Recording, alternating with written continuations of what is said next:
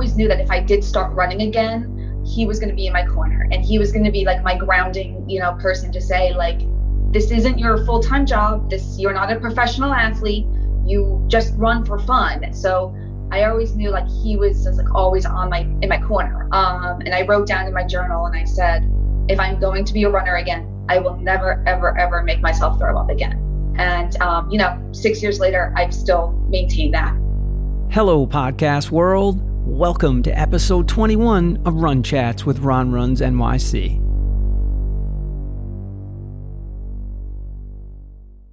I'm super excited to share Beth Marzigliano's amazing story. Beth rocked a huge PR running a 2:45 in the Boston Virtual Marathon, placing first women overall. Amazing stuff, Beth. Congrats to you. And I'm going to save her race day experience, her course setup, and all of it to come from her in her words so you can feel the chills that I got as she told me about her race day experience, which was really something special. Also, note to bene for the listeners, this podcast includes a discussion about eating disorders that might be upsetting to some of you. Beth's running journey has seen some remarkable highs and lows, and I'm so grateful for her for being so open about it and sharing all of it with us. At Red Bank High School, she was part of a DMR team that won Penn Relays and set the national record at the Adidas Outdoor National Championships in the DMR. After missing most of her indoor season as a senior with a stress fracture, she was freaking out before her state meet that she was too fat and ended up making herself throw up her dinner the night before the state meet. The next day, after being injured all season, she shocked herself, winning the 800 meters and ran a PR of 2:19, the only race she ever won on a track. This race got her noticed by colleges and helped her get a scholarship to run for LaSalle University. From there, Beth's running started to become an unhealthy obsession. She began feeling that to run fast, she had to be skinny and developed an eating disorder. Measuring body parts, doing tons of sit-ups, not eating enough, and making herself throw up before races. Bulimia put a strain on her relationships with friends, family, and teammates and left her feeling exhausted, depressed, and completely burned out, and she even thought she may never run again. Fast forward 5 years, and Beth wanted to lose a few pounds before her upcoming wedding. She started a Couch to 5K program and made 3 major commitments this time around and put it in writing in her journal. A, she would never make herself throw up again, period. B, she would make sure she gets her period every month. It's so important to being healthy as a mom. C, she was going to keep running fun. And 6 years later, Beth has completely reframed her relationship with food, running, and is absolutely having fun, in addition to crushing crazy fast times out there, which is super awesome. Her husband and family have helped every step of the journey, and she is now a mom of 2 young boys who are out there cheering her on the course. For anyone who struggled with an eating disorder, I hope you'll take a listen and be inspired by Beth's remarkable running life journey, and it's just getting started. I'm so proud of Beth for sharing her prior struggles so candidly on such an important health issue. So let's follow along and dive on in and take a listen.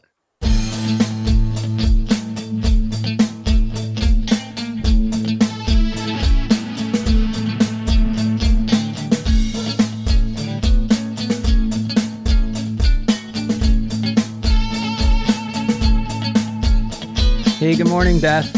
Welcome to Run Chats with Ron Runs NYC. How are you? Good. How are you? Good morning. Yeah, we got the morning start here. This is not my normal thing. I'm usually the evening guy. Oh, okay. Yeah, my dog's usually trying to roust me to get up and take her out for a walk. But we got the early shift going on today, which is good. Yeah, I'm usually up pretty early anyway with the boys, so it's like I get everything done in the morning. It's the boy life. Leo and Cody. How old are they?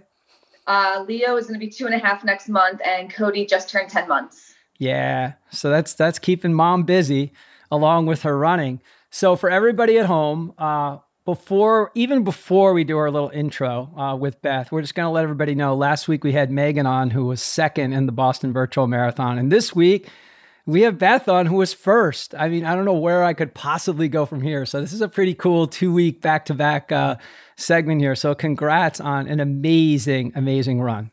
Thank you so much. I appreciate it.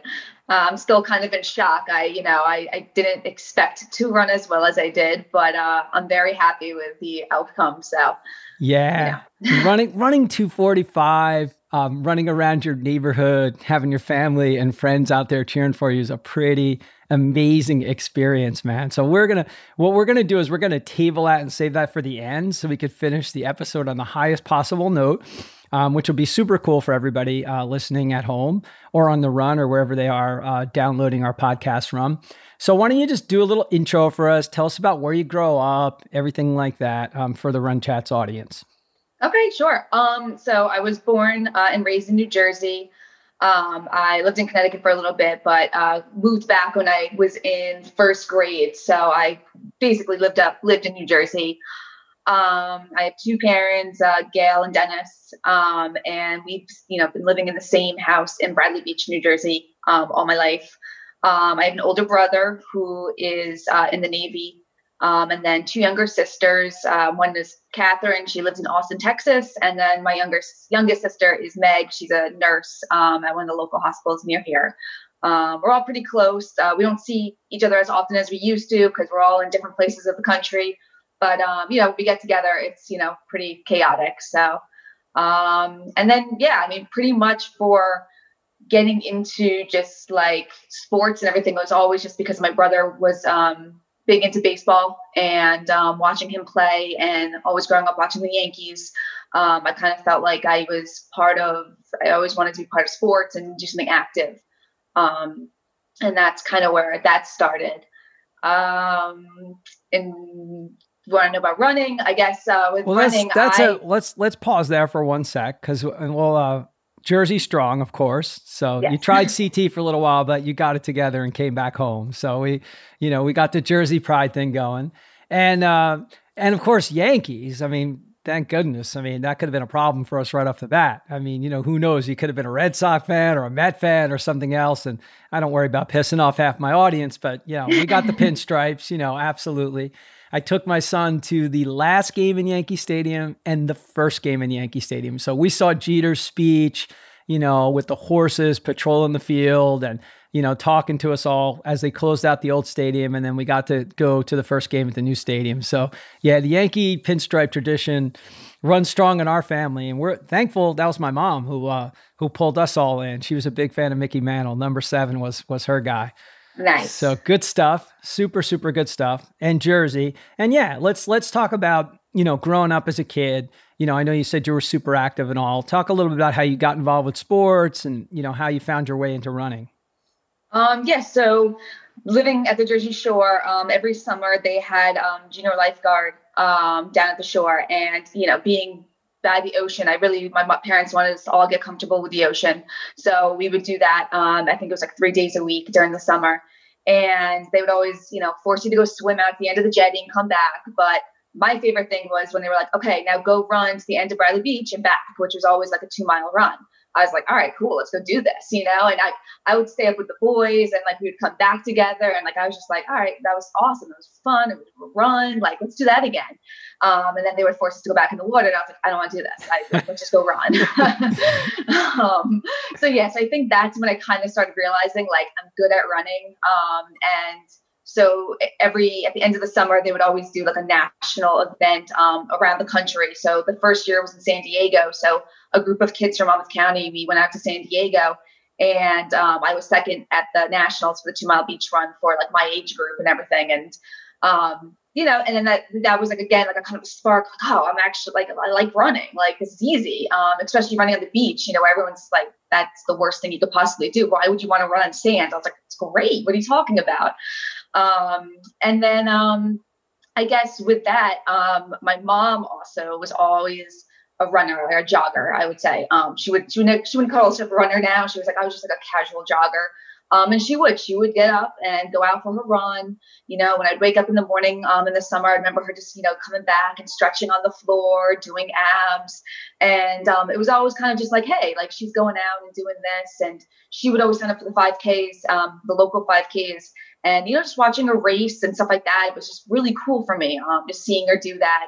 And I saw like, how like in shape she got and just how much like joy it brought her.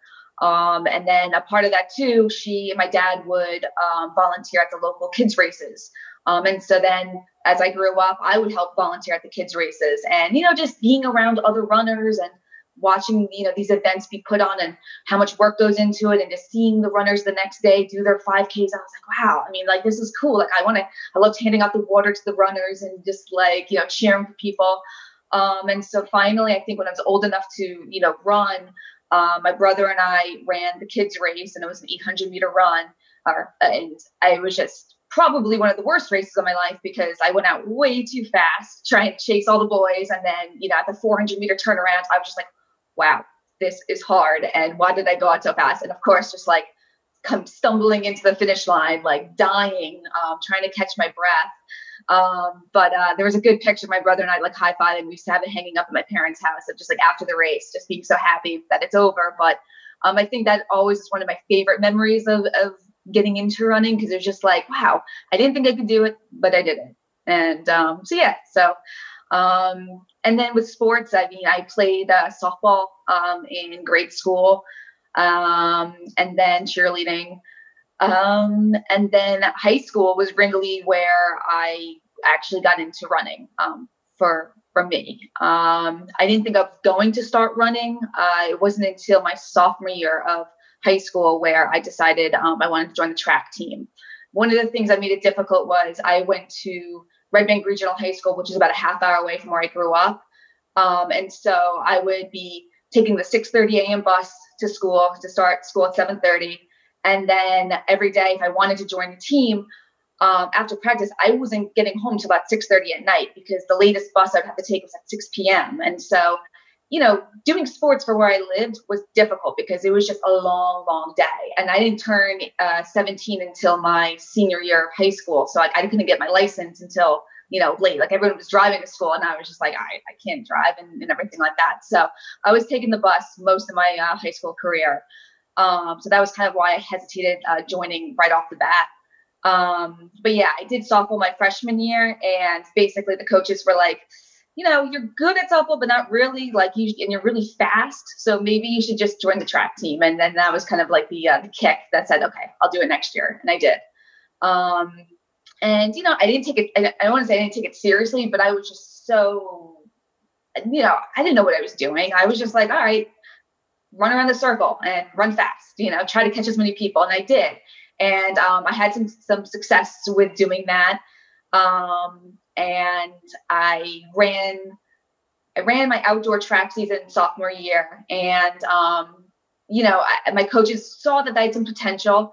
But no one ever came up to me and tried to like motivate me more. It was more just like, all right, you go do what you got to do. And then it was my junior year where it was like, okay, you're good. Let's focus and let's like pick a thing that you're good at. And so I was like, I like the 400-meter. I mean, one time around the track seems long enough for me. I don't want to do the mile. That seems too long. Let's do the 400. So I really focused on that. And you already had your 800 experience with your brother where you went out too hard and decided maybe the 400 is for me. I'll just do one lap really hard and I could just go balls to the wall. That's it. Exactly. And that's my whole mentality. I was like, I can do that. So then once they realized that like I had some good speed, I think my best time was I broke the 60-second barrier. I think it was like 59.9. I finally ran. So I was like, all right. We realized that with the Trotter twins, because I ran at Red Bank Regional, they were seniors when I was a junior. And then this other runner, Christina Nelson, she was a freshman when I was a junior. We were all, really good. And we realized that we had a decent shot at the distance medley relay.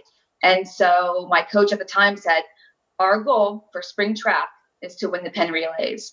Because the year before, they sent a team there and they got outkicked at the end, I believe. So he was like, we're going back, we're winning it this year. And I was like, okay, let's do this. I had no idea what Penn Relays was, to be honest. I was like, all right, well, it's racing Philly. And then of course, showing up the day of, you're like, oh, this is legit. I don't think I've ever been more nervous standing in the paddock area waiting for that race to go and seeing all the college runners, seeing the professionals, seeing just the stands. It was like, what are we doing? Talk about being a little fish in the big sea. I was like, I don't know what I'm doing.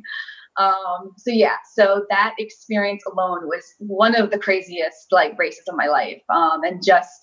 I just remember getting the baton from Amanda, and she came in through the 1200 in first, and I just remember getting it and just being like, run as fast as you can, run as fast as you can. Just don't think about it, run. And it just, yeah. And then, watching, passing it off to Christina, and then Christina passing off to Katie, and then watching Katie just run, her mile, and then just getting first. It was just like, holy crap. And I don't think I really realized until afterwards just how big of a deal the winning Penn Relays was. So that was always a fun experience for sure. And then my coach, he was just like, all right, so we're obviously going to go to Adidas Outdoor National Championships, and let's go for the national record. Let's really show what we can do. And yeah, we went out there, I guess it was probably June or May sometime. And yeah, again, we went out and we ended up setting the national record that year for the distance medley relay. And I was, still just a 400-meter runner. Never thought I would do anything longer than that. And I remember walking away from that race, being disappointed because I didn't break, this 60-second mark, which I wanted to do. But it was still just an amazing time. And that was the trotters' last race, and it was just their perfect send off when they went off to Stanford. And it was just a really fun time, because one of leading up to that race, that's I guess my coach really started to just show us just how just with the hard work we're putting into it, and why we're doing certain drills, why we're focusing on core, why we're focused on stretching. And that's when all the fundamentals of running started to be taught to me. And it all kind of started to make sense more as to why, it's not just you put on shoes and you go run out the door. It's to get better. You got to do all these little things to lead up to it. And so I think that race was my first time really kind of building myself as a runner and building that foundation that I've, carried on.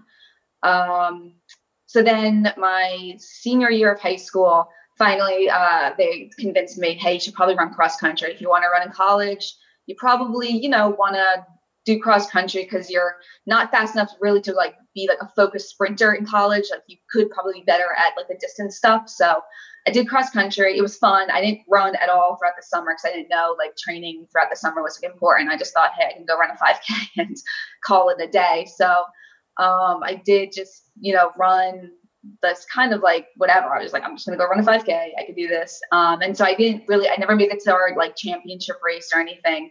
But it was a cool experience. I will say that. And then, it was my senior year of high school.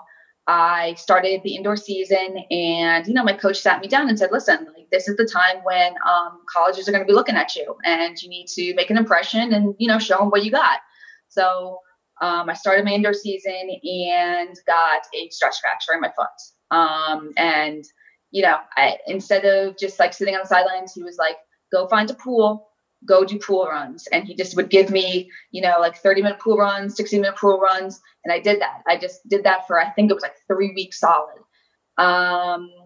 And he, missed all the county races, missed all the dual meets, and kind of sat on the sidelines. And as I watched my other seniors, they were getting recruited, they were, going to college recruitments. And I was just sitting back what am I doing? I'm missing out on everything, never going to go to college. And I was freaking myself out. And the night before my state meet, I was just definitely mentally in my head. And I remember my parents getting Chinese food, and I just, ate a ton of Chinese food and went upstairs, and I was like, I have to do really, really well tomorrow, or I'm definitely just never going to be picked up by a college.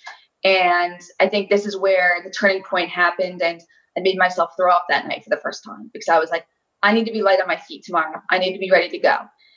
I made myself throw up. I go to the race the next day. No one's expecting anything out of me. I was just like, I have to do something like crazy. And I was in the 800-meter race and the gun went off and I immediately just like fell to the back. And I was just like running behind everyone. And then all of a sudden, on the third lap, I was like, wait, like I'm actually like still in this race. And I just started catching people. And then all of a sudden we're going to the bell lap and I'm in like third place. And I was like, okay, let's just run. And then I remember I just like ended up out kicking the girl at the final straightaway and like winning the race. And I was like, holy crap, I just won the state meet. And I've been injured for the last 4 weeks. Like, how did I do this? And all of a sudden, like, after that race, I was just standing there and like the recruiting coach of LaSalle University came up to me and was like, hey, great race. And he's like, I know you're actually planning on coming here tomorrow. So, let's talk. And we went there and the next day I went there with my mom. We sat down with the head coach and he was just like, great race yesterday. And like, before I knew it, I had colleges like trying to get me. And I was like, wow, awesome. And yeah, that race, because I think I, got in my head like, hey, I like threw up. I was fast. I won. This is how I get better. And that was really the beginning of like my like obsession with running, where I looked at myself in the mirror and instead of seeing like a strong person, I saw like I have to be skinny. Like I have to be as tiny as possible to be faster. And when I got to college, I went from being one of the best runners on my team to then all of a sudden just being a team, like being with 15 other girls who were just as good or if not better than me. And I saw myself like comparing constantly to them, like, oh, her arms skinnier, her legs are skinnier than mine. She has better abs than me. I would start obsessing. To the point where I was like measuring my thighs every single day just to see how skinny or how fat they were. I would go into my room after practice every day. I would do like over 100 crunches, or abs. And if I didn't do it that day, I would freak out. Like I would have to triple the next day to like make up for it. Easy runs where, it's supposed to just be recovery. We were just pounding the runs. We were going like sub 7 minute pace to like sub 7 minute pace. And it just wasn't what I was supposed to be doing. And workout time, I would just try to race them. I wanted to race and just be the best. So then when it came time for racing, talk about like, I wasn't even eating. Like I wasn't even eating beforehand. I would eat and then I would just make myself throw up. And it was just became this constant negative cycle. And I think back to that race in high school, and I think that's where it all really, really started. Like it got into my mind that throwing up will make me faster. And I quickly realized in college, yeah, that's not the case. But for some reason, I just could not get myself out of it. And it got really scary for a while. And the worst part was when sophomore year, the summer beforehand, I had trained my butt off for the cross country season. Like I was hands down, like the best shape of my life. And like, I knew going into it, like I was like really in good shape. And I remember starting the season and things were going great until all of a sudden they weren't. And I realized I can't keep up with these girls anymore. Why am I so exhausted? I literally remember one time getting ready to go to one of my classes and had no energy to get out of bed. And I remember sitting there, laying there and thinking to myself, why can't I get out of bed? And this feeling of always being tired and exhausted continued. And then weird things started happening where my knees would start swelling up for no reason. And then I would all of a sudden like get the like horrible tinnitus in my ears and random like sharp shooting pains. Like I felt like I was getting like electrocuted all over my body. And then the craziness of the brain fog and everything. So then it was like, what's wrong with me? What is wrong with me? And then I realized I started going to the doctors. I kept thinking it's Lyme disease because I kept looking it up, and I had all the classic symptoms, but no diagnosis was like coming back as yes, you have Lyme disease. And in that meantime, I was barely able to run with my teammates anymore. I was just so tired all the time. So because I was tired, I started eating way too much because I thought, okay, I'm not eating enough, so let me eat more. And then I ended up gaining a ton of weight. And by a ton of weight, I mean, like I was, I think at the time, probably like 115, and like I went up to 125. But for that time frame, it looked like I gained weight, and to the point where my coach pulled me into his office and was like, "You need to lose weight. Like you gain too much. Stop drinking." Like he like accused me of drinking on the weekends and partying, and I was like, "I'm not doing that. Like I'm literally just trying to like get my energy back." So I ended up going about 6.5 months before I went to like a specialist, and I was finally diagnosed with Lyme's disease. And that's where like finally it was just like, oh, like I have the answers. Let's get better.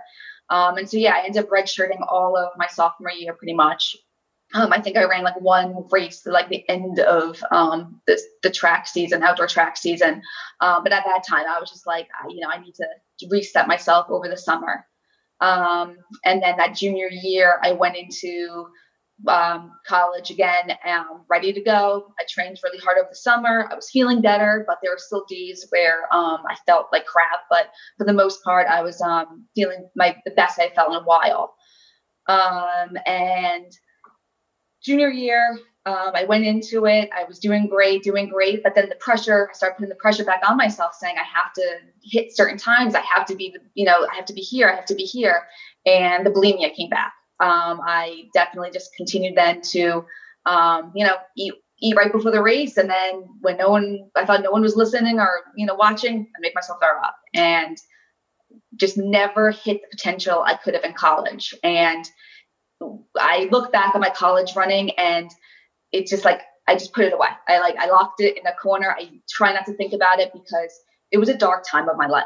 I was extremely depressed. I was, I would put a smile on my face to all my friends and my teammates, but on the inside, I was hurting. And, and I lost a lot of friends because of how I was like treating them. And during that time, because I just was always so tense and so mad that like, I just wasn't doing what I wanted to do. And that's why after I graduated, I just stopped running completely. I thought to myself at one point, I will never run again. And I looked at running as just this negative experience that I never wanted to do. Because it just brought so much pain to my life. And like, I pushed my parents away. I pushed my best friends away. And it was bad. It was ugly. And it wasn't until I wanted to try to like get back in shape for my wedding. Cause when I was trying on wedding dresses, I just realized like, I had gained weight. I went off, I guess you could say I finally gained that freshman 15 after I stopped running. I just started partying way too much. And I wanted to get back in shape. And so I was like, the only thing I know how to get back in shape is running. And that's kind of where my love for running again started to happen. So yeah, sorry, that was a lot. that might be the all-time record. You're staring across at a screen for a guy who's known for talking. So we have so much to go back over from everything that you just threw out there, but we're gonna get into each and every bit of it. And some of this stuff. So first off, thank you so much for sharing, the issues with your eating disorder and all that, because I feel like these are things that are just really hard to talk about. And there's so many people out there, men and women, who struggle with this. And athletes are so much more prone to it. And it's not just runners. I mean, gymnasts, swimmers, you can name a sport where people feel like their weight needs to be a certain level, or their coach feels like that, as everybody knows what happened with Mary Cain became such big public news. So we're going to do a deep dive into that. But I want to go back to some of the earliest stuff that you started with, just, having your mom running 5Ks, just that weekend experience with your mom and dad volunteering for races and you getting a chance to be around runners. Just this show is all about running. It's talking all about running and experiences and how we form them. So that was a positive experience. You had a chance to be out there as a little kid, seeing your mom run, those local 5Ks, and then also awesome job by your mom and dad volunteering, being part of race experiences and getting out there and doing that. That's a wonderful experience to model for your children. Volunteering is always a good thing. So those were good formative experiences. And, you tried softball and, your coach is like, yeah, you're not that great, but you're a good runner. So, it's funny. I don't know that coaches could really get away with that today. I know when I grew up, man, coaches could just be like, you suck, and just say anything they want to you and no one cared. Like if you went home and said something to your parents, they'd be like, so what? Suck it up. Like nowadays it'd be like somebody be like suing the town district, or the coach would be fired and cut loose. So we have to thank your softball coach for, getting you involved. And your DMR experience, going and winning Penn relays. I mean, that's crazy. I mean, that's just nuts. I mean, I was a high school and college baseball player, Division I college baseball player. Didn't run till my mid 30s, got involved. I was actually a triathlete first, then got really hardcore into running.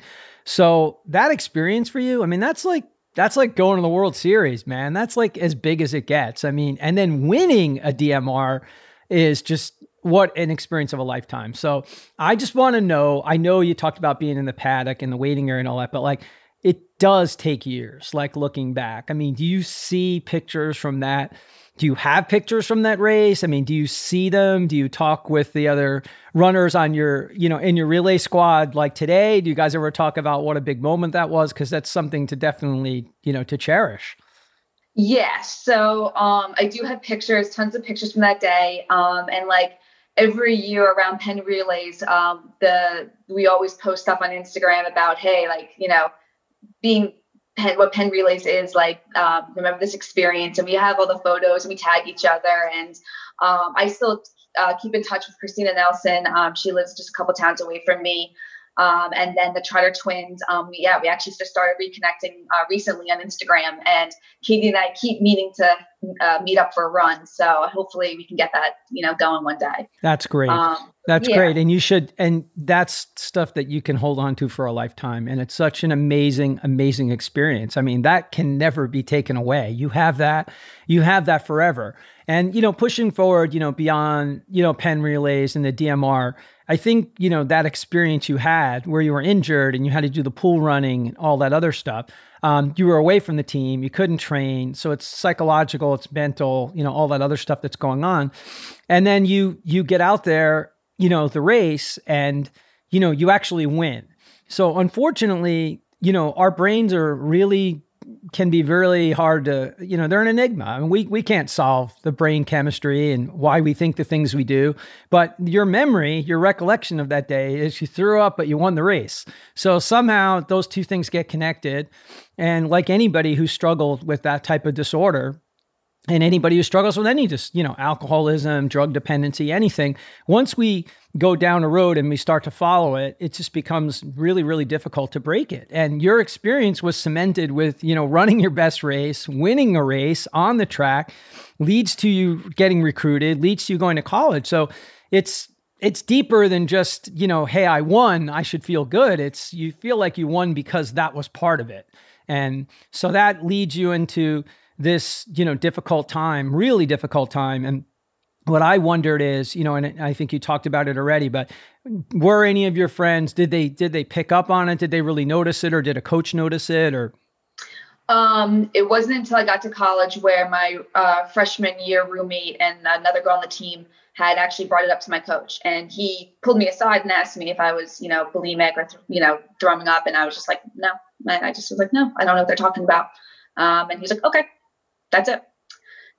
Yeah. And then I'm not, he also kind of just said along the same lines of kind of not, I don't want to say he like encouraged it, but he was just like, you have to stay skinny. Like he was also a bad influence on it too. Like he didn't really like say, you need to stop. Like he kind of just made it seem more like everyone else is doing it. You're fine. Like, like, and then I always got that feeling that he just was like, all right, you're one of the better runners. Like, do what you're doing. Like, you're not doing anything wrong. And I just saw it, so I just kind of stayed in my head that, okay, I'll just keep doing what I'm doing. Yeah. And sadly, either there's two ways that any coach or a parent or a friend, there really are no gray areas in that situation. It either needs to be, Beth, and that's the hardest thing in the world. I mean, it is not easy to go and talk to a friend or a loved one and say, hey, Beth, you got to cut the shit out. Like you're going to really, this is a real issue, man. This is not healthy. And it's really hard because I've been around some people where, you know, there are the whispers, like we wonder, you know, like, cause they've had maybe one too many stress fractures. And I talked to you a little bit before he came online about Amelia Boone and how courageous with all the sponsorship she has, you know, being a world-class obstacle course racer and a multiple-time world champion and also an ultra marathoner endurance athlete.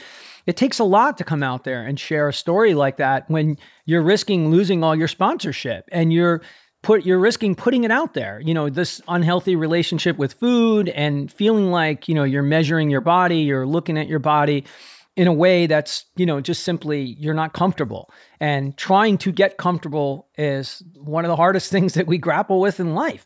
And, you know, it all starts at the end of the day. That's why I'm such a fan of Goggins, man, David Goggins. It's like, you know, to be your best in life, it's about facing off with the man in the mirror or the woman in the mirror. And it's not about all the other girls in your age group or the guys in my age group or anything else. If you get the best out of yourself and you know you're doing the right things, you're challenging yourself. It's not about, you know, beating the other people in Shore AC or Central Park Track Club or competitive clubs that you run against down the shore.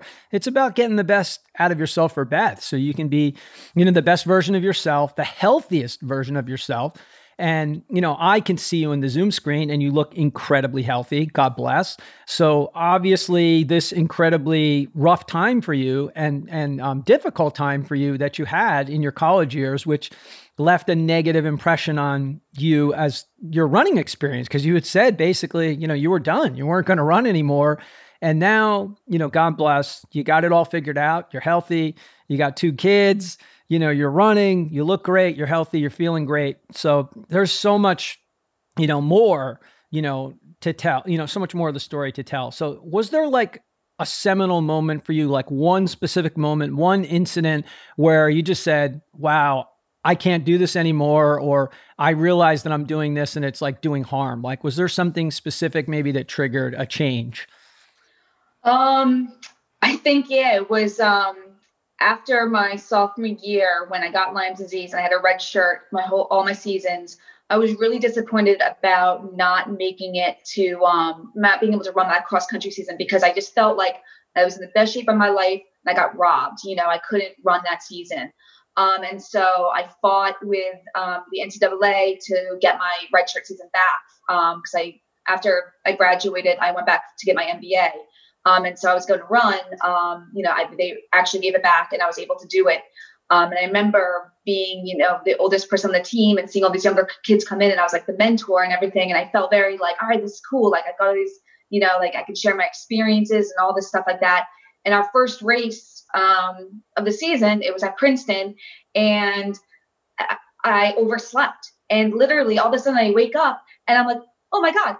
And I look at my phone and like, I'm literally I had like 5 missed calls from like people on the team saying, Beth, where are you? Like they're doing head counts on the bus right now. We're pulling out, like we're leaving. And I was like, oh my God. And I remember that's my roommate. I like knock on her door. I'm like, you have to drive me. So she jumps in her car. Like we jump in her car. We just chase the bus.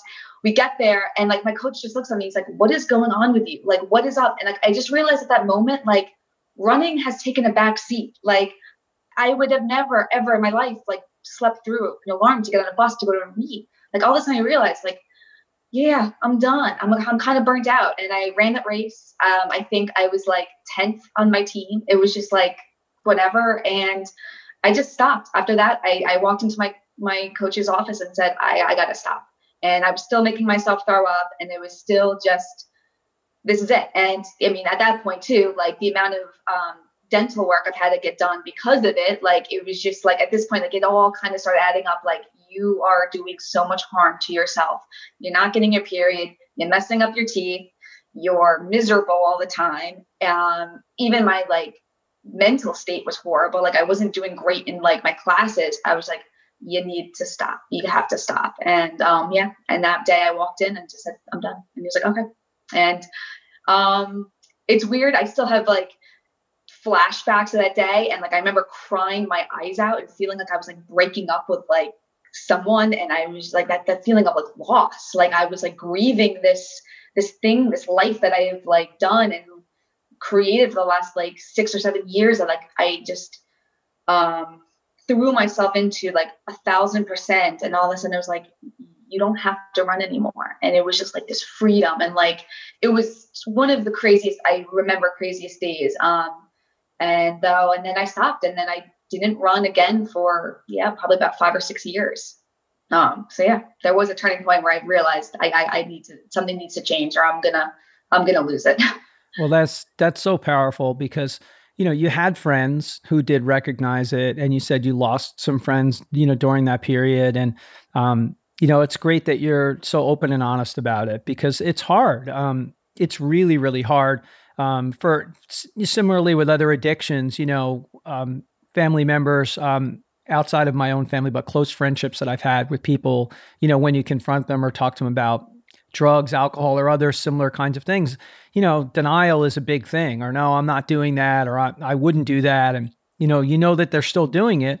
But at the end of the day, the person in the mirror has to figure out, I can't do this anymore somehow, whether it's through some sort of rehab, an intervention of a friend, a coach, your family members, or all of those other things. But thankfully for you, you just realized at that moment, like, you had to make a change. So interestingly, running was coupled with that together. So at this point, you have no visibility and viewpoint to say, running can be healthy, running can be a good thing, which it was when I was a kid and I ran on the beach and I was a badass in the junior lifeguard tournament. So, which was, I could just smile thinking of you like whipping down the beach and, running in the sand. But that's the way we are when we're kids, and we go as fast as we can, we run out of breath, and it's like, oops, I better try this a different way. And then we run like a half a second slower the next time, and we still run out of gas. And maybe like after 50 times, we finally figure out, okay, I can't go as hard as I want if I'm going to run more than like 2 blocks. I got to run just a tiny little bit slower. But yeah, I mean, you came to some hugely powerful realizations, and sadly, not picking on, the coach that you had, because I just think that was just such a prevalent mood that existed within coaches across all sports, men's coaches, women's coaches, elite programs, non-elite programs. It doesn't have to be Division I. These could be smaller schools. If you're a coach, they want their team to win. They want their athlete to win. And a lot of times that involves this kind of thinking, or even shortcuts, recommended people cheat or use steroids or other stuff. So God bless that you were able to break that. And then, it takes years.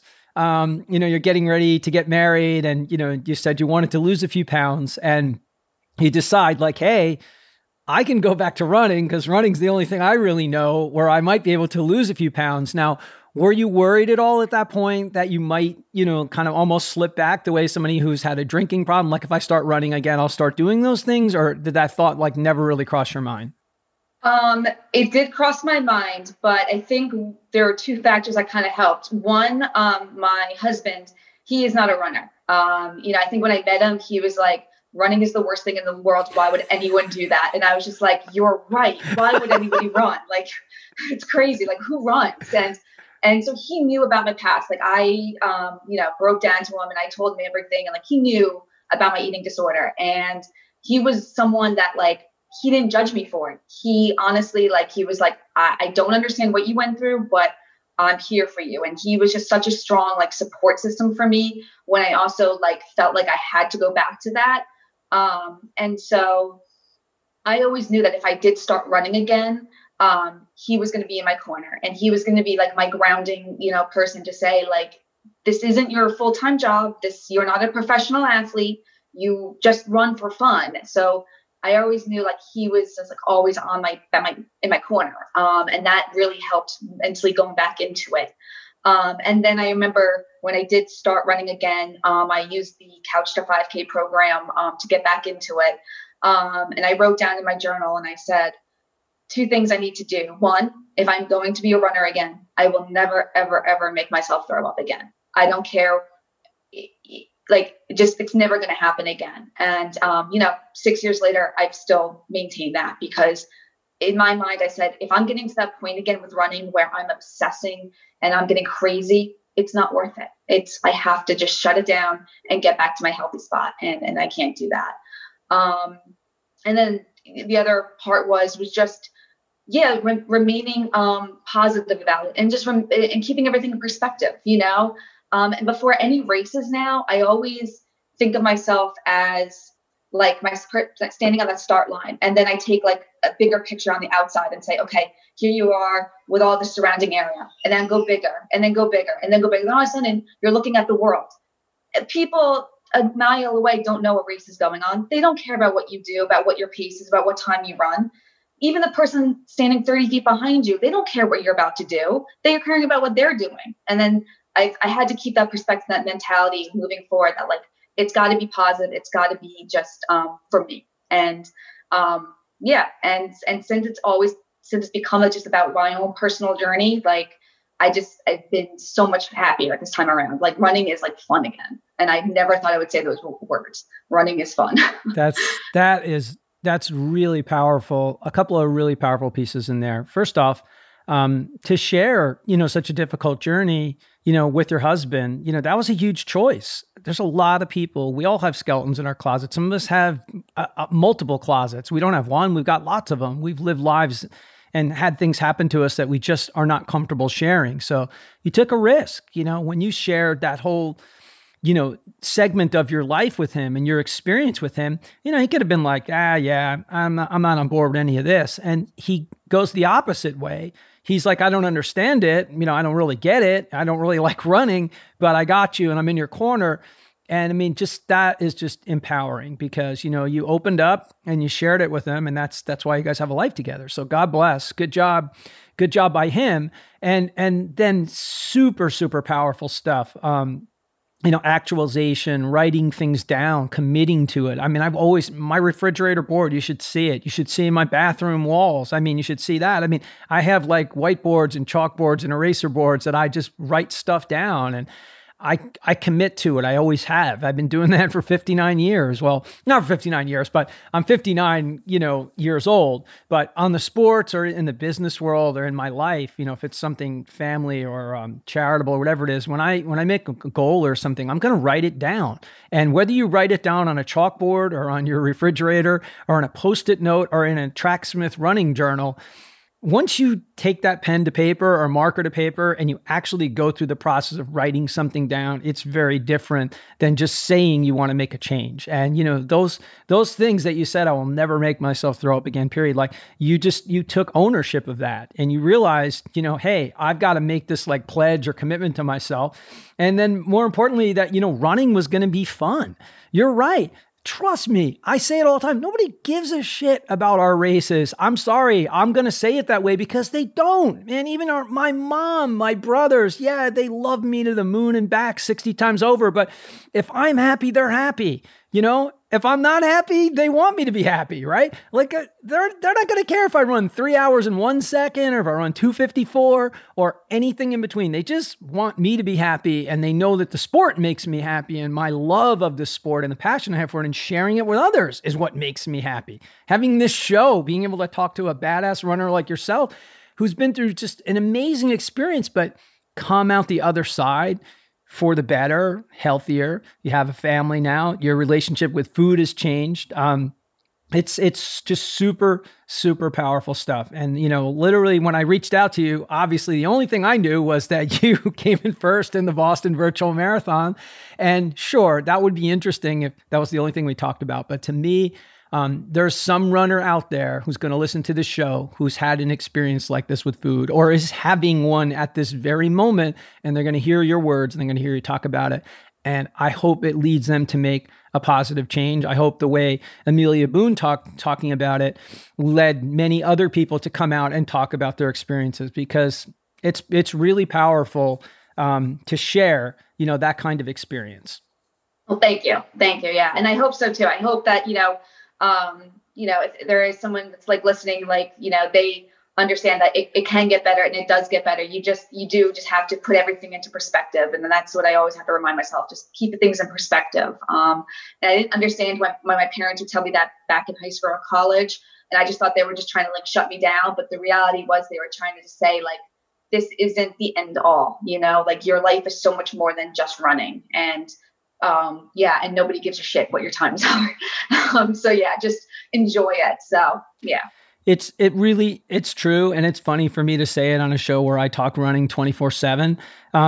But to run those times, it's really about you just trying to push yourself to the next level, me trying to push myself to the next level. But it's always about what I say. It's about being the best damn version of yourself. Okay. That's what it is. I mean, if I take running out of my life, I had a bike crash recently and couldn't run or ride for, luckily for me, it wasn't nearly as long as what the doctors initially said. And, whatever they told me, I knew I was going to cut that in half or a third or whatever anyway, because, I got the renegade, crazy ass personality. But if you're without running, you find out quickly, like in your case, it was different because you had a bad experience. So you had to completely reframe it.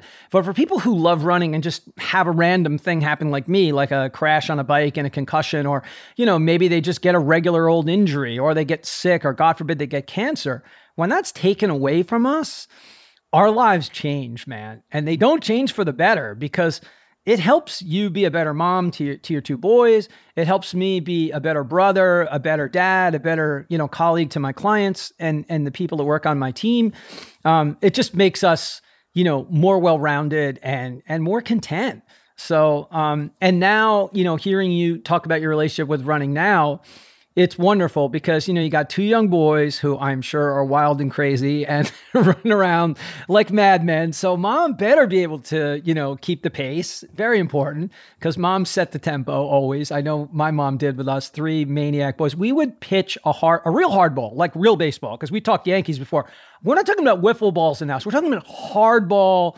In the living room, the pillow was the strike zone, and we're literally throwing at almost the same speed at, 8 years old that we would in our Little League games. And, I don't know how my mom is still with us at 88 with the stuff that we did to her. I have no idea, but she is a blessing. And, she taught us everything, and so that's your legacy, your boys, there you are, running around the street, and let's get it because obviously I know, the story of your race, but nobody at home does unless they're already following you. So for the Run Chats audience, talk a little bit about, your race experience for Boston, how you put it together, your course. And I mean, you can even go all the way back because I know you had said initially you weren't interested in running it. And then they sent out the thing that, that they were going to send the packet out to the first 15,000 or whatever. And like so many of us, cause we're all the same. We're all like, oh, wait a minute. If I get a medal and there's some other stuff that goes along with it, yeah, maybe I will do this thing. So, take us into there and talk about that a little bit. I had my son last November, and with any pregnancy, you gain weight. And so I had gained like 50 pounds with him. And I knew before, like when I first got pregnant, I was like, I need to sign up for a marathon so I can get myself back into shape after he's born. So Boston was always something I wanted to run. So I signed up, got in, and was like, okay, perfect. He'll be born in November. I'll run it in April. And so I was after you give birth, you're not supposed to start running for like 6 to 8 weeks. I, stupidly started running like 3 weeks out. Cause I was just like, I need to go. And April's, right around the corner. So I started training, beginning of December.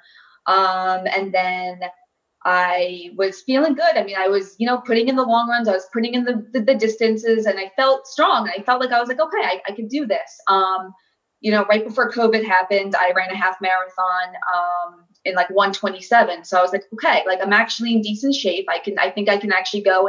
And my only goal for Boston was to try to break 3 hours again. And that was like, let's just do that. And then we were on vacation in Florida where, we heard that the Boston Marathon was getting postponed. So I was definitely disappointed, but then also a little relieved because I was like, okay, I have more time now though to train for it. However, I was also accepted into the Berlin Marathon. So I was supposed to be running Berlin as well. And now I'm thinking, well, crap, I have Boston September 14th and Berlin's going to be September 27th. I know the date because I ran all 6 majors last year. So I know that, and I was signed up for all 6 this year. So yeah, I would have seen you at Boston and Berlin and anywhere else too. Yeah. So I know I know the exact dilemma you were in 100%. Yeah. So I was like, crap. So I was going to make Berlin my A race. And now I'm like, well, I guess I have to make Boston my A race. But everything you hear about Boston, it's not a PR course, So I was just like, And also too, the weather could be crazy. So it was definitely like this mind game I was playing with myself. Like, what do I want to do? So I just said, okay, let's start training for Boston again. And then all of a sudden they said, okay, it's going virtual. And I was like, well, I don't want to do that. It's a virtual marathon. Yep. I'm out. Like, no, I'm not doing that. And then, so I just kind of just backed off on my training. I was like, I don't want to run through marathon training anyway throughout the summer. So I just kind of took it easy for a couple of weeks. And then they were like, but we're giving out free stuff to the first 15,000 runners. And I was like, well, I want that. So I said, all right, I'll sign up. Wait, a Boston medal? Okay. You got me. Exactly. The rest of the stuff? I don't care about the rest of the stuff in the box. It's a Boston medal. Okay, I'll do it. I'll do it. Yeah. And then, and also too, like all the people I follow on Instagram, a lot of the runners I follow were like, I just signed up for Boston. I just did this. And I was like, I don't want to be left behind. And so I did it. I signed up. So I just, I trained throughout the summer and, I'll be perfectly honest, my training wasn't great. I hate running in the heat. I'm not good in humidity. I had a lot more failed workouts than, good ones. But I just was like, whatever, this is a virtual race. I'll just have fun. My course, was something I knew I kind of want to do from the very get-go. It's a 1 mile loop outside my house. And that's just mainly because one, I knew I needed water. I knew I needed to fuel. And because my biggest, going on the long runs during the summer, like not having water and everything like that just became just a drag. And I kind of dreaded my long runs because it was just always so hot and humid. And just a kind of side note, because of the whole COVID situation, normally along the boardwalks in the Jersey Shore, there are water stations every so often, but because I guess of COVID, they shut them all off. Shut them all off. So so there was no ever, I could never just stop to get water. So that was really kind of this whole summer was just very always kept that in the back of my mind. If I'm running 11 miles out, I'm not going to have any water unless I carry it. And I didn't feel like doing that often. So I knew for my Boston Marathon, I wanted to do it where I could have an aid station. Because during any marathon I've run, I've always memorized the course map beforehand and know exactly where my aid stations are going to be. So I can mentally plan in my head, okay, where I'm getting water, where I'm going to get aid and everything like that. So, so my 1 mile loop, outside my house is what I did. And the week leading up to the race, I, that app Nextdoor where you can talk to all your neighbors and everything like that. I just posted, I was like, hey, listen, if you see me running 26 times around this loop, Monday, the 4th, the 7th, I'm not crazy. I mean, I'm a little crazy, but I'm just doing, a race. So come out and cheer for me. And surprisingly, I had a lot of neighbors that came out and so many people commented, they were like, oh, you're the mom that I always see pushing your kids in the stroller. I always see you running, go. So it was really cool. I never thought people noticed me running, but I guess, some people did. So that was nice. And then I'm very type A personality and I knew I needed everything being situated perfectly. So, I set up my water station outside my outside my house the morning of. I had my Gatorade. I had my Nun hydration. I never know how to say that. Yeah. I had water and all my goos. And I mean, that's, I kind of just said, if I'm going to race it, I'm going to treat it like a race. I'm going to have all the normal stuff to, get my mind in that race mentality. And my roommate from college, she had texted me the week before and she said, hey, listen, my husband and her husband, Matt, we all ran at LaSalle together. She was like, he said he'll run, 12 miles with you. Do you want to, is that cool? And I was like, yeah, sure. I would love it. If he wants to run with me, that's great. And so I started my race at 6:30 in the morning. It was perfect weather. It was cool. It was the first cool morning. I actually saw my breath when I was getting out there. There was zero wind, low humidity. And I just was I think I remember standing in the middle of the street. It was still dark out, just looking around and just thinking to myself, I'm about to run a marathon pretty much alone and nobody cares. It's not a real marathon, but it's just, I'm about to run a marathon. Sweet. What are we doing? What am I doing? And I just was all right, well, whatever, just go, just start your watch and go. And yeah, I did my first 8 laps by myself. It was just a nice little like warm up getting into it. And by the time I was ready to start my 8th lap, Matt was right there and he was like, let's go. And we ended up just doing it together, just like chatting and just like, reminiscing about college and just talking about, runners and stuff like that. And all of a sudden it was like, he was like, okay, I'm dropping off in like, 2 laps. I'm like, oh my gosh, I'm more than halfway through and like everything like that. And he was like, listen, he's like, you're doing a great job. Like, you're really on pace to like do something crazy. Like, he's like, just keep it up. And by that time, my whole family was outside. My parents were there. My in-laws were there. I had friends from high school show up. I had friends who, that we just, have been hanging out with show up. I mean, I had probably like 20 people there, just cheering me on. So like every lap that came by, like people would be handing me waters, handing me my goose, we had signs, and it was like, okay, I am racing. Like, I don't care. Now it's a race. Like this, let's do this. And I think it was like when I came to the half, and I think I came to the half in like 1:23, and I was like, I felt really strong. I was just like, okay, I can PR too. Like, another thing I didn't think was possible in this race. So, yeah, I all of a sudden we're at the 20-mile mark, and Matt dropped off, and my husband jumped on his bike and started doing the loops with me. And, he was just like explaining to me about the morning with the kids and like how they're just like unsure what the hell is going on. Like, they're like, why is mommy running? Why are people here? Like, what is going on? And so those miles all of a sudden just ticked by. And then before I knew it, I'm screaming to everyone, this is it. This is my last lap. Like, I'll see you guys, get that finish line ready. And I turned into the last corner. I looked down and I'm like hitting 26 miles. And I'm like, what? 2:45? Like this can't be. And I just said, go, give it everything you have. And then I stopped my watch. I looked down and I was like, wow, 2:45:54. Like, that it still blows my mind. Like, cause I didn't think I was in that good of shape. And I'll be honest. I mean, was my GPS completely accurate?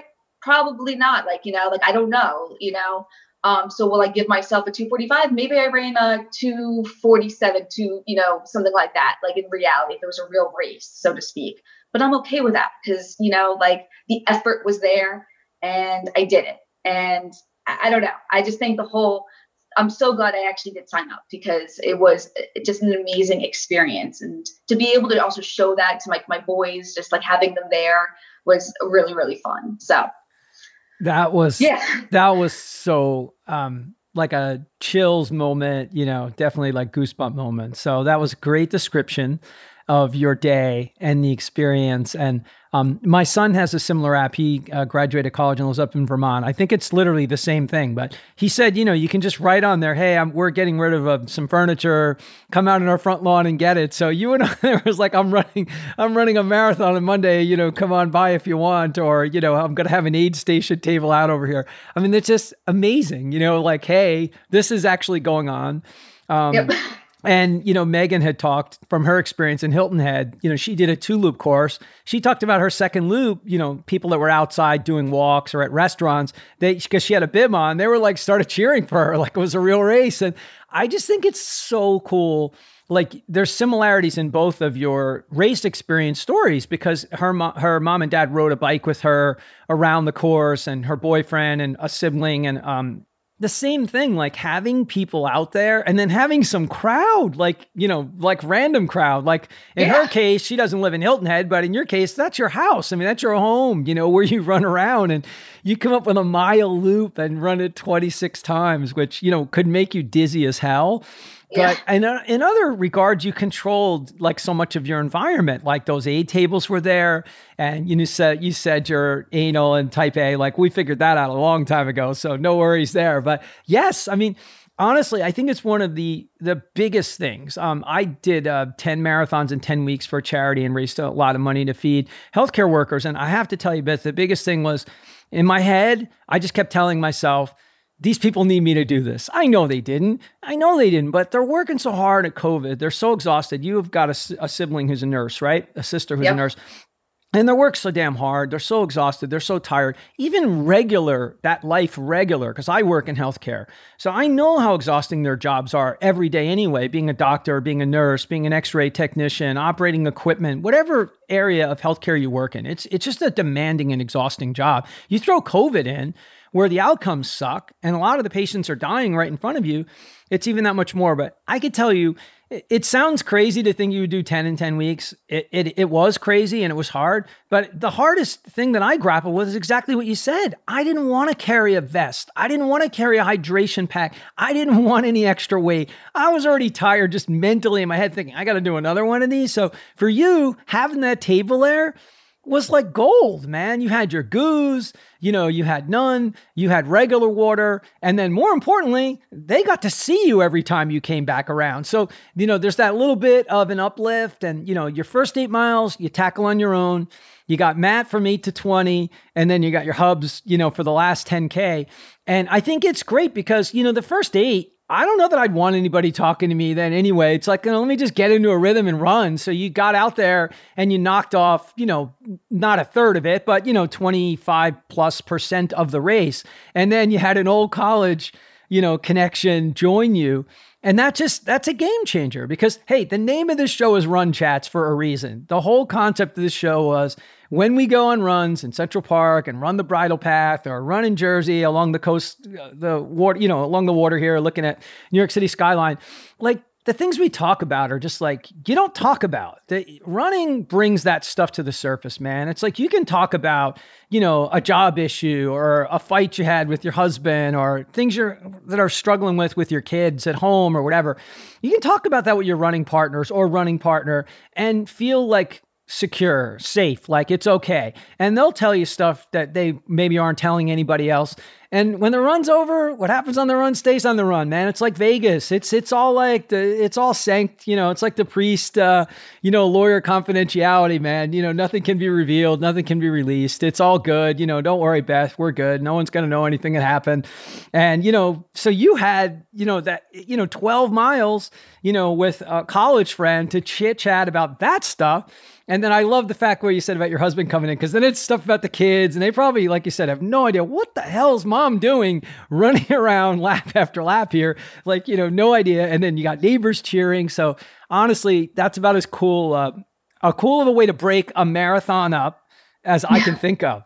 And people think a mile is a crazy amount. I actually think it's a good way to go because even if you're not the kind of person who wants to pay any attention to their pace or, whether you're running by feel or not, it just, there's a rhythm to it, like that's why the track has great rhythm. I mean, it's only 400 meters. I think a mile is it's a great distance. If I could pick something for myself, I'd maybe pick 2 miles or something like that. But, obviously I didn't get to do the virtual Boston. I was a little bit bummed, but at the same time, maybe I needed the break after doing 10 in 10 weeks. And, right. So it was, maybe it was better for me. But, when you told me you went through the half in 1:23. So you actually negative split, man. You ran faster in the second half, maybe not much faster, but even if you just a little bit faster or negative split, I mean, that's really impressive, man.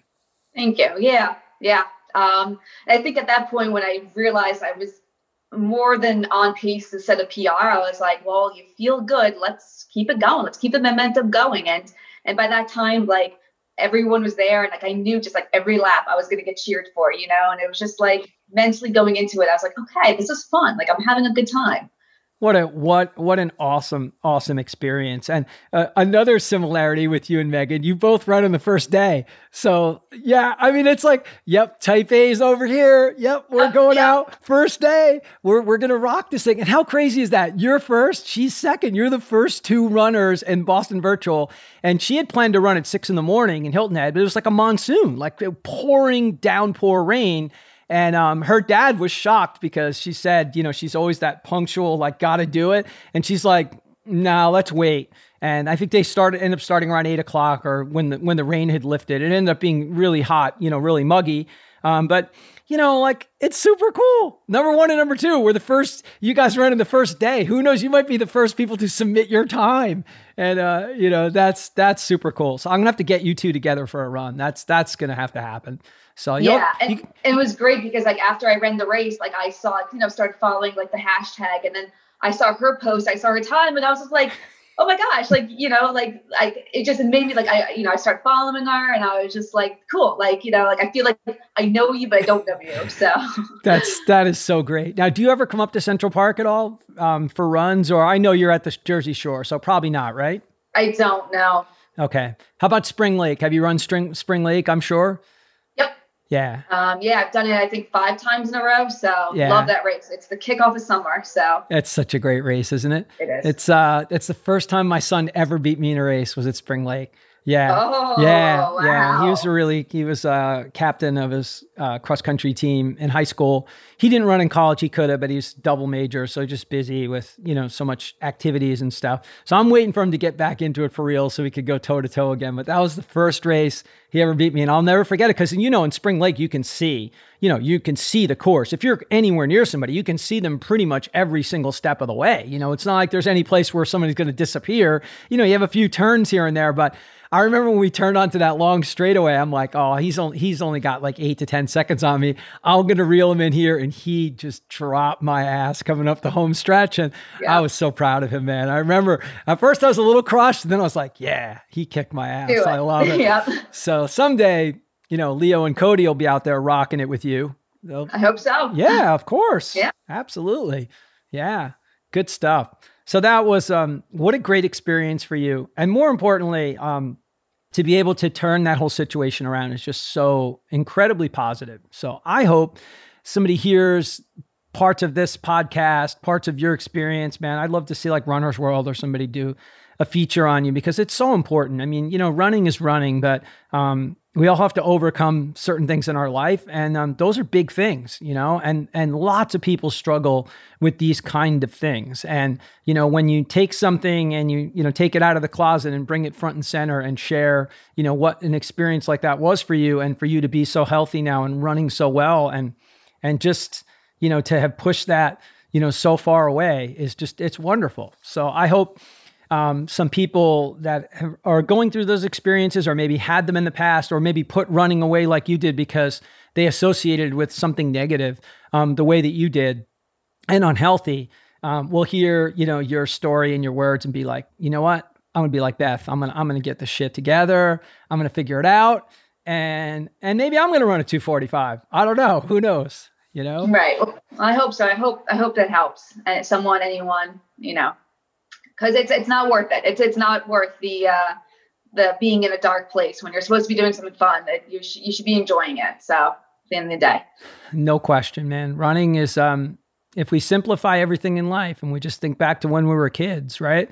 It's not complicated. When you're a kid, you run because you like running, and even when you're out of breath, like you figured out you didn't like swimming. I don't blame you. I mean, I'm the worst swimmer in triathlon history, but I'm not going to give up on triathlon because of that. Cause like in your head, you have big goals, right? Like, you're like literally within less than a minute of Olympic trials qualifying standard. And, I think there's probably, there's a chance that number is going to go down just because the Atlanta women's field was like absurdly packed and so cool. I actually got to go there because Tokyo, I was 1 day from boarding my plane, 1 day, because I was going to Tokyo way early to just see parts of the country again that I had seen when I was over there in my late 20s. And I had run it the year prior, but I was only able to get over there like a day or two before and a day or two after.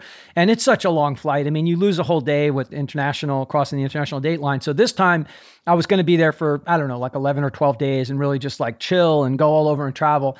And I remember everybody was all like complaining and bitching and races canceling. I was just like, I just don't like to waste my energy that way. And I was like, okay, what am I going to do about this? There's got to be something I can do. And I'm like, wait a minute, the Olympic trials in Atlanta, I'll go to the trials. And I mean, best damn decision I ever made, because who knew at that point that was virtually going to be the last real race, right? Using the word virtual and race, that's the only races we have now, but it was not only was it a real race, but to see, I mean, obviously the men are insane and run crazy times, but it's just such a focus on the times that women are running and just The training groups, NASA Lead and, the Bowerman Babes and these different groups that have just like come together, these like superpower groups that are training and working together and just crushing times. And even during virtual races, they've been doing crazy stuff on the track and running amazing times. And it's exciting, man, just to see where women's running is going and just how much faster women are continuing to get. And it's inspiring, man. It really is. It really is. And watching people and watching, just Instagram, people on Instagram, like go from running 3-hour marathons to all of a sudden, like running an Olympic qualifying time and like seeing these success stories and just like how like the running community builds everyone up and just gives this opportunity for just everyday runners to like go to the Olympic trials. It's just so amazing. And it is, I remember watching it with my family and just being like in awe, just being like, and like thinking like, I hope one day, I hope to get there. Well, you know that you can. You have to believe that. I know you do. And I just think your attitude is so great. And, you're doing so many of the right things and the positive things. And for the people that may have missed that piece at home, because, Beth was talking so much about the race and setting the course up and the family and all the other stuff. There was one really important piece in there I hope nobody missed. Her workouts did not go great. Okay. She had workouts that did not go great. And I try to tell people this all the time. I try to hammer this point home. My friends, that are so intent on whatever that number is, they're trying to run a 2:30 as an elite man, or they're trying to run 3 hours as, an awesome man or woman runner, whatever the hell time standard you're stuck on or trying to get to. Maybe it's 4 hours, maybe it's 5 hours. I don't care. It doesn't have to be. It only matters that time matters to you, right? If that time matters to you, if that's 5 hours and that's everything to you, is that we think that the only way that we can get to this goal that we've built up and made so damn powerful to us that it's like holding, sway with us in our lives. The only way we can get there is if we nail every workout and we hit our mileage every week and we never miss a day and we come into the race feeling great. But that's just not true. It's not true. And I can't tell you how many of my friends have had a breakthrough race, and I've had breakthrough races where the cycle didn't go well. Now, I've also had great races where everything did trend and build up, but it's just so important, if you take away all the other stuff from this episode, that, don't sweat every single workout, every single run. It's not linear, it's building over time. You're going to get there when you're going to get there. And part of it is the experience of that day. I think one thing the virtuals will teach us is when you control the environment and have the people out there that you love and that love you, you're going to run better. I mean, it's a fact of life. If my mom was out on a street corner and my brothers were out in the street corner and my close, running compadres, the people that I roll with, who I admire the hell out of and look up to, if they were out there running loops with me, like Matt jumped in from, 8 to 20, if that's my close friends that I really admire, I'm not going to slow down when I'm running the miles with them. I would feel like, no way, man. Beth's running with me from 8 to 20, man. I got to ball out from 8 to 20. Okay. My husband's going to join me for the last 10K. That's not the time to fail. I gotta keep it together here. So I think it's something about that experience, that we should think about moving forward. I mean, we can't plant our friends and family all over the course when we really run Boston or we run Berlin, but mentally, maybe we could take some of those images with us, right? From that day that you had, just think of their faces, when you're running around that loop and you're passing by and they're giving you the cups and they're giving you a drink and a high five and they got some signs out there. It's powerful stuff. For sure. So what's next other than obviously your big goal? I would just have to assume is, trying to knock down an Olympic trials qualifier, but what's next? What are your plans? What are you thinking about moving forward? So right now I am signed up for the Trials of Miles racing series. Yes. So I just, I moved forward through the 5K. So now tomorrow I'm planning on running the 8K.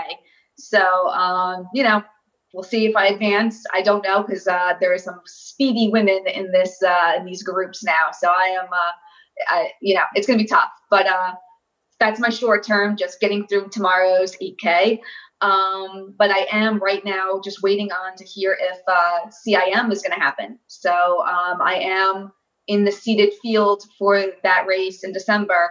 And they keep, postponing, giving us like all the details. I have a feeling it's going to get canceled. To be perfectly honest, I don't see it happening. So if it does happen, I'll run that. If it doesn't, I think I'm going to just start focusing more on just like improving my 5K time. Just stop doing really crazy long runs and just focusing on speed work, leg turnover, just doing more just like strength work and stuff like that, especially for the winter months. So I'm not, killing myself during the cold. That's a great plan. And like CIM, if I believe anybody could pull it off, they're really forward thinkers about how they manage their races. They really do a great job. And I know they're trying to think of really unique ways that they could pull it off. Particularly if you're in the elite field, they could probably stage it where, the elite men and women go off and then just gap it. But their field sizes are usually pretty large. It's a fast course. I know you would love it. I've run it a couple times. And it's just, it's a wonderful experience. I think you would love it. It's a cool place to go. It's got a good vibe, and it's just a well-organized race. So I hope that works out. But the Trials of Miles, I know the women you're competing with. I run with a bunch of them, never on their fast days, because Lord knows I can't run that fast anymore like I used to. So now, like on their easy days, I'll run miles. So I know a lot of those women, from the New York City area, and yeah, they can absolutely ball out. But I know you must have run a really fast 5K to make it through, because I saw. I mean, did you run like 18 or what did you run? 1802. I knew it had to be something like that, because, like they were talking about figuring it was going to be like 19 something. Well, I'm like, no way. I know these women. No one's going to get out of the first round with a time like that. I mean, think about that. That's crazy. I mean, a whole big group ran in Central Park, and one of the guys on my team actually is a race photographer for fun. It's not his career or his job, but he's just really good at it. And he was out there shooting, and he's done some shoots with Tracksmith and some other stuff. And if you saw their feed, all those pictures were taken by a teammate of mine, Johnny, who was out there on the course, and they were just crushing it. So it's not like they picked a flat course or ran in the track. I mean, they were running in Central Park and taking on the hills. But yeah, so the 8K, where are you going to run? Do you have a course? Are you going to run around your house again? Just the boardwalk. Okay, the boardwalk. Yep, just going to do it. And well, I'm going to see how the wind is tomorrow. It's been very windy here the last couple of days. So if it's super windy, I'm probably just going to do my mile loop around my house. Yeah, that's not a bad plan. Well, hopefully you can get, like in Boston, it's so ironic because in 2018, the monsoon year, all week, and I mean all week, every single day, Thursday, Friday, Saturday, Sunday, the race on Monday, all week they're saying tailwind 30 miles an hour, tailwind 30 miles an hour. Because the wind is one direction in Boston. You're running the entire direction. You make 3 turns in the entire 26 miles. So there's no crosswind. No, you have a tailwind, you have a headwind, or you have a crosswind. There's only 3 options for you all week. 35 mile an hour, you're going to have a tailwind. Yeah. Race morning, no. 35 mile an hour wind, headwind, and it wasn't 35 the whole way, but trust me, the slowest it ever, the easiest that wind ever was 15 to 20 miles an hour. And then it would just like blow parts of your body off of you, your gloves, your hat, everything you had, your gels are flying down the street. And we're all just out there going like, what the fuck is happening? Yeah. But so that's why, world is ending. if we can get you a really windy day, where it's just blowing in the one direction, you could try to run downwind. That couldn't be the worst idea, right? I mean, that's legal. I mean, it's totally legal. I mean, you got people running all these downhill marathons and, they're running like PRs and not telling anybody they ran 5,000 feet downhill. Like I'd be like, this is not a real PR, but I'd be like, okay, this is my downhill PR. I would at least put something out there, you have to. Yeah. Well, Beth, it's been an absolute blast talking to you. Thank you. I know people are going to enjoy every bit of this conversation, and I think learn a lot from it. Is there anything we didn't get to, we didn't cover, that's on your mind that you want to get to before we roll out? I guess just, thank you. I just want to say thank you to Matt Mitchell for obviously running the 12 miles with me. Without him, I don't think I could have done as well as I did. So, Matt, if you hear this, thank you so much. And also to Nicole, his wife, for putting it together, driving from Pennsylvania the morning of to come see me, It was great seeing you. And also just to all my family and friends who came to support me, and my neighbors who I've never met who came out to support me. I mean, thank you, thank you, thank you. It was it really just makes me happy to know that, like, people came out to support me through this, and then watch me go around 26 times. So thank you, everyone. And thank you for reaching out to me. It's I didn't think I would, my husband knows the story, and so being able to tell the tale of my first Boston Marathon is pretty exciting. So thank you. Oh, you're welcome. I love the gratitude for everybody who helped you, with your experience. It's so important, and we all need to have more of that and share that back with the people who help us. So you make sure you PM me, Matt, if Matt's on Instagram, and his wife, and anybody who was a part of it for you, just make sure you send me their Instagram info so I can tag them in the post when I write the post.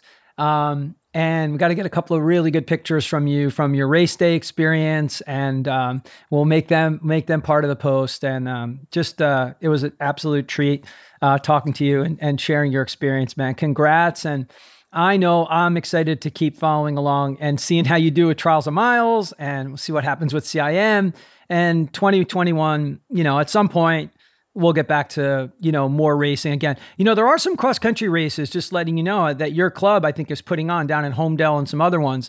I think it'd be good for you to jump in that, just for your strength, man. I'll bet you would surprise yourself and do really well.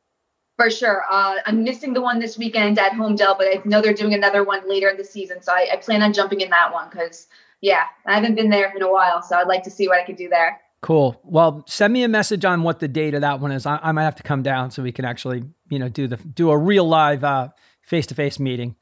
Oh, great. I will. Definitely. All right. So we always sign off the show. We always tell everybody to keep lacing them up, keep getting them out the door. We say peace out, and always remember to stay in the fight.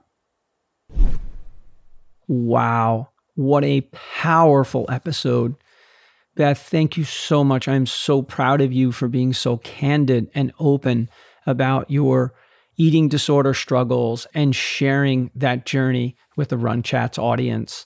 It is super powerful stuff and incredibly inspiring to see how you've reframed your relationship with food and made running fun and have become so healthy. You looked so great on the Zoom screen, and you look so vibrant and healthy.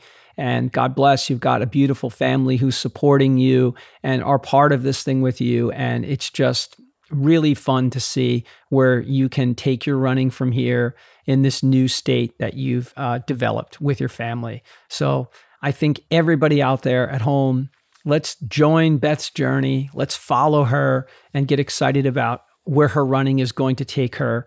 And if we know anybody out there in the community that you think might be struggling with something like this, a lot of times there's whispers in the running community that you think somebody might be having issues like this. These are tough times. Find a way, maybe sharing this episode with them and letting them hear Beth talk about how she made it through to the other side might be just the impetus someone needs to make a change.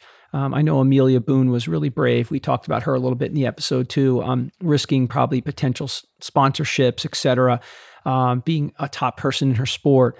So it takes a lot to be brave like Beth was and to speak out and talk about struggles like that. And I'm just, again, super proud of her for doing that with my audience and sharing her struggle, and to see her come through on the other side and to just be absolutely killing it and to be so healthy and looking so good. It's just such an important story to share. So thank you, Beth, so much. Thank you to everybody in the Run Chats audience who takes the time to share the episodes with their friends, with their running community, and helping us get more people subscribing to the Run Chat show, helping us find more interesting stories to share with you like Beth's that are super inspiring. So thank you all for being part of the journey. Beth, thank you so much. I have no doubt that your story is going to inspire a lot of people. And so I appreciate you very much coming on and sharing it with me. So as we always say at this point in the episode, keep lacing them up, my friends. Keep getting out the door.